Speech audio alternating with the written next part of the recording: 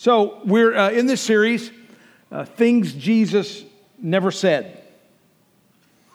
There's a lot of things that people think he said or kind of, culturally. And so they want to talk about it doesn't matter what you believe, just as long as you're sincere. That's kind of our cultural mantra today. It's a common belief in our culture today. It doesn't matter what you believe, just as long as you're sincere about it. It's your truth. There's no real truth. There's no absolute truths. The only truths are your truths. And so, if you're committed to your truth, then you're okay. The sense is that God is so loving. If you believe in God, God is so loving. It doesn't matter what you believe about God, because as long as you truly believe it, if you're sincere about it, then you're going to be okay. You don't have to be right about it because it doesn't matter, because God is so loving that God's, as long as you overcome all of your doubts, or He doesn't care that you don't believe in Him, just as long as you're sincere. Someone might even tell a friend, someone would say, hey, you're okay. You're a good guy. You're a good person. You're way better than most people. I've often tell people as they're talking about that they're a good person, I've never killed anybody. That's the minimum qualifier. Well, I've never killed anybody. Well, great. It's a good day for all of us then. Someone would die. Someone dies. Now, I've talked about this before, but there's an incredible phenomenon. I don't know if it's true around the world, but in America, that somehow, for some reason, people believe, or they may not believe it, but they act like they believe that what the preacher says during the funeral determines whether the person goes to heaven or hell. So what you experience as the preacher is you get a before funeral person and an after funeral person. And before the funeral, Uncle Bob was a wonderful guy. He was so generous and kind. Then after the funeral, we think he was a pedophile. It's like, well, so you get two different people. And here's the reality, is that preachers don't determine who goes to heaven and hell. Aren't you glad for that? That a person doesn't determine that. But we say things like this. We just believe, at funeral time, everybody believes everybody's going to heaven. Well, they've all gone to a better place. Not all of them. Not everybody's in a better place, And think like this. Granny's looking down on us today. Really? That's kind of creepy when you think about it. I don't want Granny watching me all the time. Do you? Granny, could you shut off the window? I'm going to go to the bathroom. It's like, but that's just this general thing that everybody's good and everybody's okay. I want to tell you, I know I don't want to hurt your feelings, but Granny's not looking out for you. Jesus is. And if Granny's in heaven, her concerns for you disappeared a long time ago.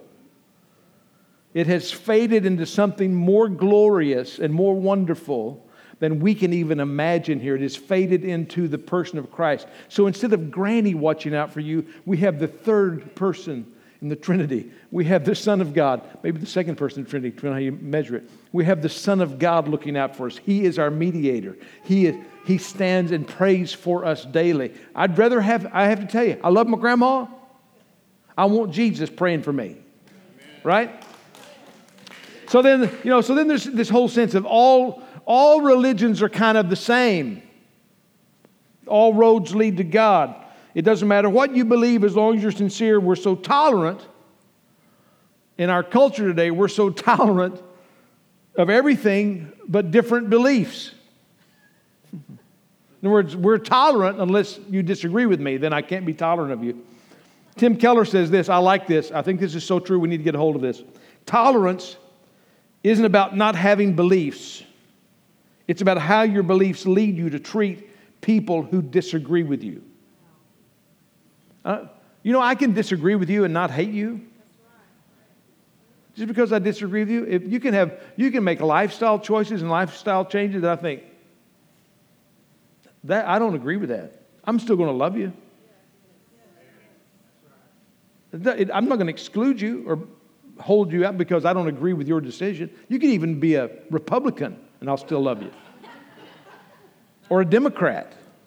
Or whichever it is. I mean, it's funny, we want to divide into camps. And what God wants to divide us in, He wants us to be the people of God. He wants us to lay all that aside at the foot of the cross. So here's the reality. You people who I don't agree with, I have belief, then I'm pretty strong in those beliefs. But it doesn't mean I love you any less. I believe the Bible teaches that abortion is wrong. But if you get an abortion, I'm still going to love you. And I believe that the Bible teaches that homosexuality is wrong. But I'm still going to love you.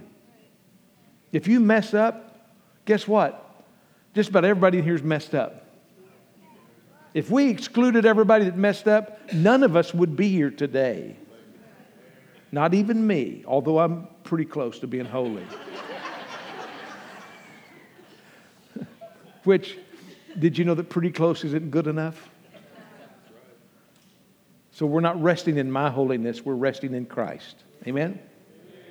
So, this is what the world believes. You can go on any daytime talk show and you can talk about your spirituality and you can talk about any kind of weird spirituality you want and how meditation and Buddha helped you and how in your past life you were a princess, which I think I was.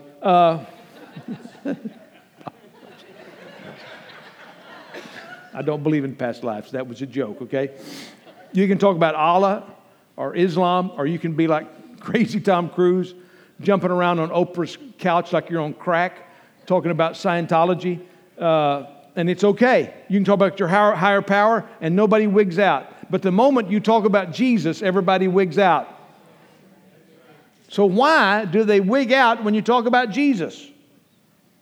It's not because they doubt the historicity of Jesus or that Jesus actually lived. I mean, there's really good evidence that Jesus lived as a person, that He was not made up, that Jesus lived. People don't struggle with the fact that Jesus lived. They don't struggle with the fact of what Jesus taught, that He was a good teacher. The things that Jesus said have actually been to us world-changing.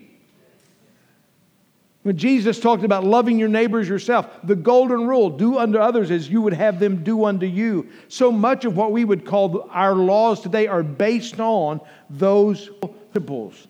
Forgive people who have wronged you. Love people who hate you. These are the principles of Jesus. They like His teachings. Jesus valued children. The culture did not value children in Jesus' day. If you had an undesired child in Roman culture, if you had a girl when you wanted to have a boy, you could go and expose that child. In other words, you could go throw that child away, and that was okay. Jesus and the early church changed the value of children because they rescued those children. How Jesus talked to women and valued women and their opinion and their support. If you read, women supported Jesus' ministry. So Jesus changed, it didn't happen overnight, but his valuing of everyone made a difference. They don't doubt His existence.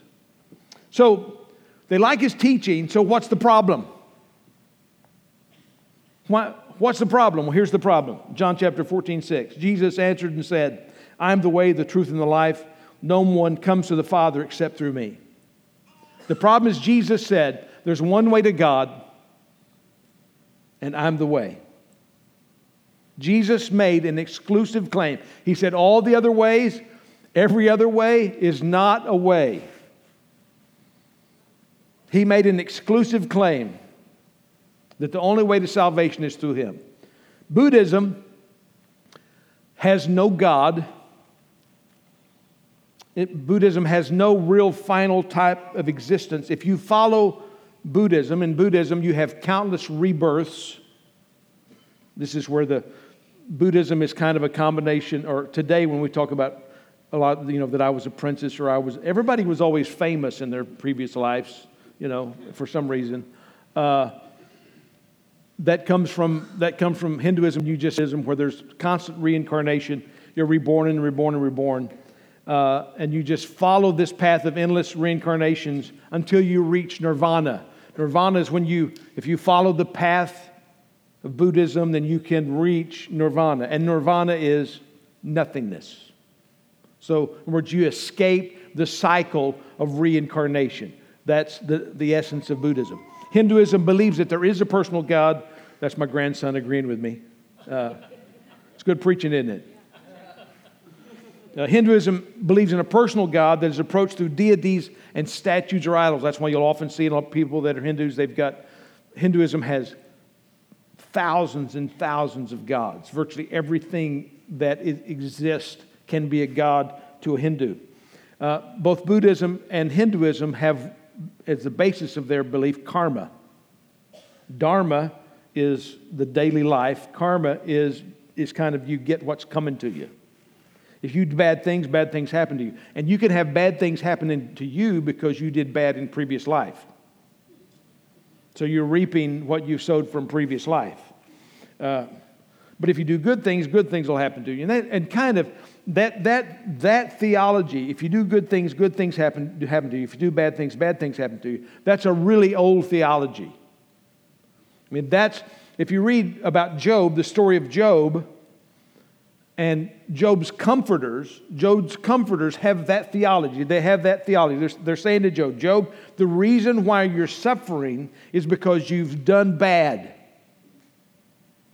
You've sinned, and this is the consequences of your behavior. If your children hadn't done bad, they wouldn't have died. This is all the consequence of your and their behavior. They are reaping what they've sown. Now, that's a biblical principle.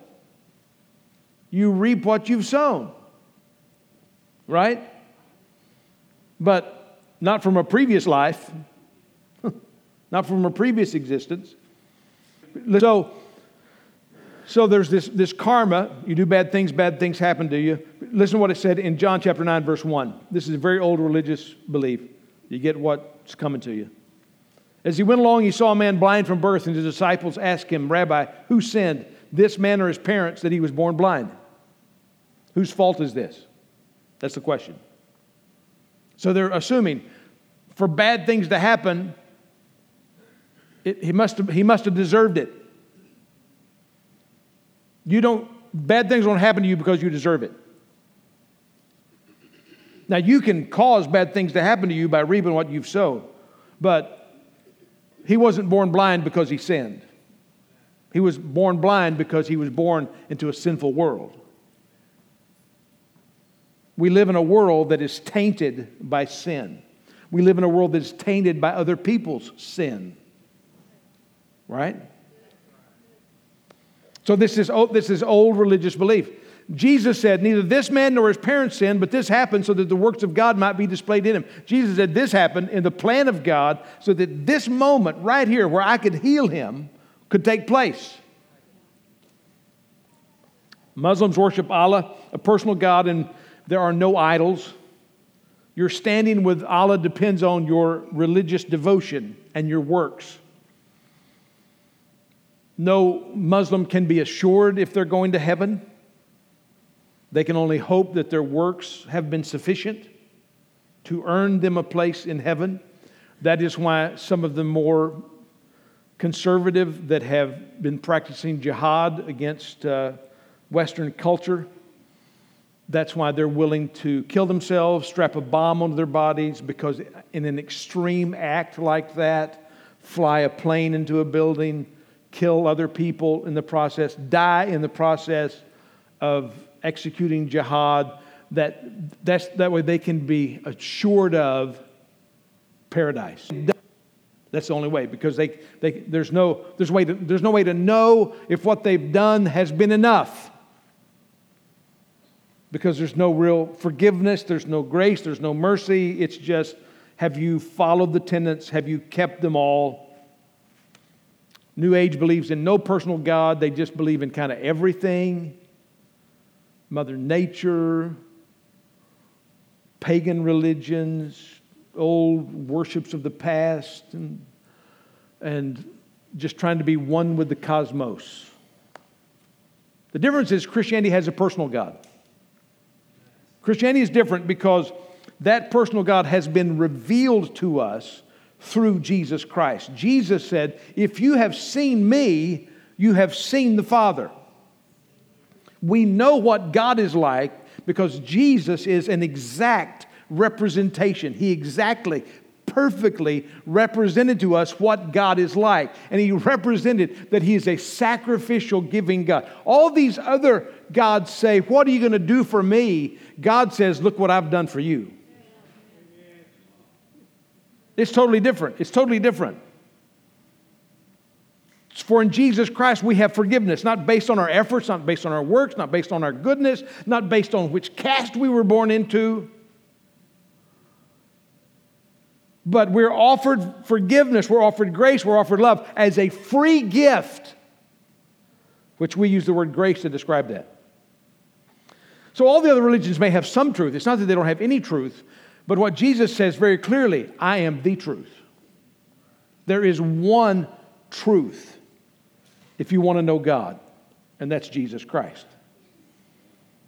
So Jesus said, it does matter what you believe, and being sincere is not enough. Consider the ministry of Jesus. Mark chapter 2, verse 16. When the teachers of the law who were Pharisees saw him eating with the sinners and tax collectors, they asked his disciples, why does he eat with tax collectors who need sinners? On hearing this, Jesus said to them, it's not the healthy who need a doctor, but the sick. I have not come to call the righteous, but sinners. See, Jesus came for the despised and the rejected. It seems like he went out of his way to reach out to tax collectors. I mean, Matthew, who was one of his disciples, one of the apostles, was a tax collector. Others that were despised, that were considered sinners, Jesus didn't reject them, he accepted them. To the woman caught in adultery, Jesus said, where are those that condemn you? She said, they're gone. Jesus said, neither do I condemn you, but go and sin no more. Jesus offered to her, like he did to you and I, a fresh start.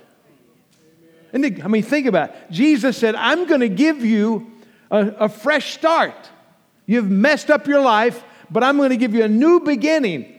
So the Bible says, if any man is in Christ, he's a new creation. The old is past, the new has come. So in Christ, we get a fresh start. When Zacchaeus encountered Jesus, Zacchaeus, again, was another tax collector. And Zacchaeus saw Jesus coming. He climbed up in a tree so he could see him. And Jesus encountered Zacchaeus and he said, Zacchaeus, I'm coming to your house to eat because you're a tax collector. I have to, hang out with sinners. So he went to Zacchaeus' house, and Zacchaeus said, if I've defrauded anybody, I'll pay him back 7 times as much as I've taken from him. And Jesus said, based on that, today salvation has come to this house because this man too is the son of Abraham. For the Son of Man came to seek and to save the lost. The difference between Christianity, being a Christ follower, is not a religion, it is a relationship. Religion operates on the principle, I obey, therefore I am accepted by God. But the operating principle of the gospel is, I'm accepted by God through what Christ has done, therefore I obey. That's what Tim Keller says. I can obey because of what Christ has done. In reality, the grace that saves us is the grace that empowers us. We're often frustrated because we want the world to not sin when they have no capacity to not sin. And we, because of what Christ has done, have not only been saved from our sins, but by grace now we have been empowered. The same grace that saves us empowers us to obey. Now we can obey because we have been saved. Not for His approval. Jesus doesn't say, come and get better. He says, come and I'll give you rest. Consider the miracles of Jesus. He healed deaf ears. Those who couldn't speak, the mute were able to speak. He touched and healed lepers. He touched lepers. You weren't supposed to touch a leper. Lepers were supposed to stand at a distance and say, unclean. Wow. Jesus walked right up and laid hands on them and touched them and healed them. He turned the water into wine, to the frustration of many Baptists.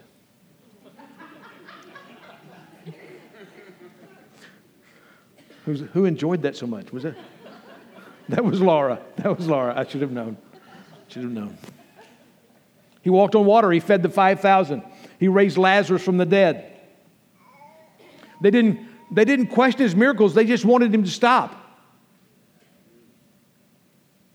I mean, they believed. Listen to what Nicodemus said when he came to Jesus at night. He came to Jesus at night and said, Rabbi, we know that you're a teacher who has come from God, for no one could perform the signs you're doing if God were not with him. In Matthew 12, Jesus was in the synagogue, going on from place to place. He went into their synagogue, and a man with a shriveled hand was there. Looking for a reason to bring charges, they asked Jesus, is it lawful to heal on the Sabbath? So they're questioning, is it lawful to do a good deed on the Sabbath? Because you're not supposed to work on the Sabbath. So they had taken the law of not working on the Sabbath, and they had added layer upon layer upon layer of different things. You know, you could do this. You could walk this many feet, but you couldn't walk this many feet. You could do this, but you couldn't do this. So Jesus says to them, if any of you has a sheep and it falls into a pit on the Sabbath, will you not take hold of it and lift it out? Because, you know, we get a little more sensitive to Sabbath laws when it involves our own pocket. Right? He's saying, if one of you is to, if you don't lift that sheep out, if you don't put your hand down in that ditch and pull that sheep out, you're going to lose that sheep. You're going to reach down in that ditch and pull that sheep out, even though it's a Sabbath. How much more valuable is a person than a sheep? Therefore, it is lawful to do good on the Sabbath. So Jesus said, yeah, it is lawful to do good on the Sabbath. Then he said to the man, stretch out your hand. So he stretched it out, and it was completely restored. Jesus actually didn't do any work. He just spoke. He just told the man, stretch out your hand. And when he stretched out his hand, the hand that was withered was healed. Just as sound as the other. But the Pharisees went out and plotted how they might kill Jesus. Now, they didn't know if it was lawful to heal on the Sabbath, but I guarantee you they knew killing was against the law. Right? They're willing to break the law because they don't want Jesus to do what he's doing. His miracles proved who he was, and so they wanted him to stop doing his miracles. And then we consider the resurrection of Jesus. What sets Christianity apart? Well, Buddha's dead. Muhammad's dead. Jesus is alive. You see, God loves us, but he hates sin. So since God loves us, but he hates sin, that's why Jesus was born of a virgin. He did not inherit the sin nature of his earthly father, because he had to be the lamb that could take away the sins of the world. So Jesus had to be the sinless, unblemished Lamb of God to be able to take away our sins. So then Jesus, born of a virgin, lived a life that we can't live. He lived a sinless life. No one accused him of sin. Jesus lived a sinless life. Then he died our death on the cross. Just think about this. On the cross, the Creator was mocked by his creation. As he hung on the cross, those who he was bringing salvation to mocked him. The sinless one gave up his life. The author of life, he gave up his life. And in the midst of it, Jesus said, Father, forgive them. They don't know what they're doing. And then he said, it is finished. Into your hands I commit my spirit. They put him in a grave. And 3 days later, the grave was empty. Now, you got to get this. The disciples, even though he had told them over and over again, I'm going to suffer and I'm going to die, They didn't get it. So when Jesus was put in the tomb, they all believed it was over. They all believed what we had hoped for. We thought he was the Messiah, but they killed him. I guess not. They're in mourning. The women went to the tomb not because they expected the tomb to be empty. They went to the tomb because they hoped to fix the burial preparations that Joseph of Arimathea and Nicodemus had done, and they didn't believe that two men could have done it right, so they went to fix it.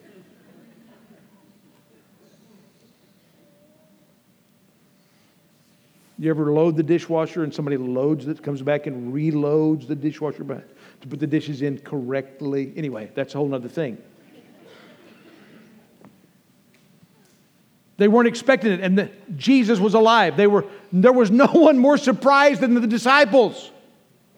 Even though he had told them over and over again, they just didn't get it. Has God ever told you something and you didn't get it? They just couldn't see that he was coming back. They couldn't see it. But then they saw him. They saw him alive. They saw him in their midst. They talked to him. He fed them. They experienced it. So in Acts chapter 3, there was a lame man at the gate. And been there his whole life. Jesus had walked by him. Because Jesus had gone to the temple. This man had, at the beautiful gate of the temple, one day Peter and John walked by, and they said, "Silver and gold have we none, but in the name of Jesus, get up and walk." And this guy, he didn't just get up and walk. He got up and ran around. And it gathered a crowd because everybody knew this guy couldn't walk. And as it gathered a crowd, Peter began to preach. While the lame man who'd been held on to Peter and John, all the people were astonished and came running to them in the place called Solomon's Colonnade. So in front of the temple, there was this row of pillars that made kind of like a porch. Then in front of that were just steps after steps after steps, about 50 steps. It made a great gathering place. So they're saying, this man, you can imagine, they're saying, you remember the guy? You remember that guy who was always begging for money? You remember that guy, who was always over there begging for money? He is been healed. I saw him running around. He was leaping and jumping. They said, "What happened?" So they all rushed to see what has happened, and they're astonished. And they're running to them in the place called Solomon's Colonnade. And Peter saw this. He said to them, "Fellow Israelites, why does this surprise you? Why do you stare at us if in our own power or godliness we have made this man walk? The God of Abraham, Isaac, and Jacob, the God of our fathers, has glorified his servant Jesus. You handed him over to be killed, and you disowned him before Pilate." This doesn't seem like the way to really win a crowd, does it? It's like, said, you handed him over to be killed. You disowned him before Pilate, though he had decided to let him go. You disowned the holy and righteous one and asked that a murderer be released to you. You killed the author of life, but God raised him from the dead. We are witnesses to this. Peter says, we've seen him. He's alive. The louder I get, the louder he gets. Some say Roman soldiers stole the body. That's a theory. One theory is Roman soldiers stole the body. The enemies of Jesus would have loved to have had a body. The Pharisees would have loved to have said, "No, he's not alive. Look, here's his body." 3 days. Some say the disciples took the body. So these 11 guys who 3 days ago were so afraid they all ran like little girls, they decided suddenly, now they think it's all over and done with, but now they've got more courage than they've ever had. They think Jesus is dead, and in that despair, they had enough courage to rush the guards and overtake the guards. Or there's a conspiracy. So these 11 guys, these 11 educated guys from uneducated, from, a little towns around the Sea of Galilee, they came up with a conspiracy so elaborate to make it look like Jesus had been raised from the dead, and they pulled it off, and all 11 of them kept it secret. And at the same time, this conspiracy, they used the teachings of Jesus to make the world a better place, and with no personal motive. None of them changed their tune. None of them, as they were dying and being persecuted for their belief in Jesus as the Savior and Son of God, none of them said, "We were kidding." No, they went to their deaths rejoicing that they were worthy to die for the name of Jesus, because they didn't make it up. They believed, they saw it. Peter says, "We saw him. I'm willing to die for the fact," and he did. Church history tells us that he would not allow himself to be crucified, or he asked not to be crucified the way his Savior was, that he was crucified instead upside down. Consider the message of Jesus. Consider the gospel of Jesus Christ. We are made right with God by placing our faith in Jesus Christ. And this is true for everyone who believes, no matter who we are. That's Romans 3:22. We're made right with God by placing our faith in Jesus Christ. And this is true for everyone who believes, no matter who we are. No matter what you've done. No matter how dark your life is, no matter how bad you are now or how bad you have been, no matter how many sins you have committed, no matter how messed up your life right now, anyone who places their faith in Jesus Christ, anyone who places their faith in Jesus Christ. You don't have to get your act together. You don't have to get your stuff together. You don't have to improve your life. You don't have to get better. You don't have to quit cussing. You don't have to start coming to church. Anyone who puts their faith in Jesus Christ. Jesus paid the price and did the work. See, religion's always about me. It's about how I perform. It's about what I do. If I obey, God will love me. It's about what I do. Christianity is about what's been done. Christianity is about what's been finished. Christianity is the declaration that it is finished. Because God loves me, it changes. See, religion says, I'm going to obey and God will love me. Christianity says, because God loves me, now I want to obey. It's a delight. It's not slavery. I'm not earning God's approval. It's like, if I go to church, God will love me more. No. If I mess up, God will love me less. No. Because it doesn't depend upon us. It depends upon the finished work of Christ on the cross and what He's done. It's receiving that. See, the Bible says, whoever calls on the name of the Lord will be saved. You think, man, that sounds like easy believism. Christianity is not easy. I don't want to tell you that living a Christian life is easy. Because living a Christian life is dying to self daily. It's taking up your cross daily. But I want to tell you, becoming a Christian, giving your life to Jesus Christ, is so easy because Jesus already finished the work. All you have to do is confess with your mouth and believe in your heart that God raised Jesus from the dead. And the Bible says you will be saved. The good news, you see, the gospel means good news. The good news is that Jesus paid it all. Jesus paid the price. And all I have to do is receive the gift. It's already been paid. All I have to do is just say, I receive that. I receive that gift. That's the good news of Jesus Christ. What Jesus would say is, there is a truth. And it makes all the difference in eternity. It makes all the difference in the world. Amen? Let's stand.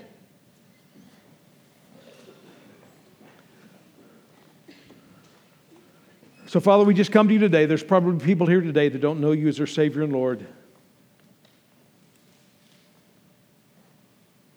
Lord, we just rejoice. We rejoice as those that have been, as sinners that have been saved by grace, as those that were lost that have been found. We rejoice in the good news of the gospel. The gospel is that Jesus paid the price for me. I can't pay it. I'll never be able to pay it. Jesus paid the price for me, and He saves me when I believe on Him. I believe on that finished work. So, Lord, I ask today that if there's anybody here that doesn't know you as their Heavenly Father, that they will leave here knowing, because they will believe that Jesus died for them. They will believe that Jesus raised from the dead for them. They will believe that the righteousness that Jesus has will be imputed to them through the work of the Holy Spirit, that they will be made the children, the family, the people of God. In Jesus' name. Amen.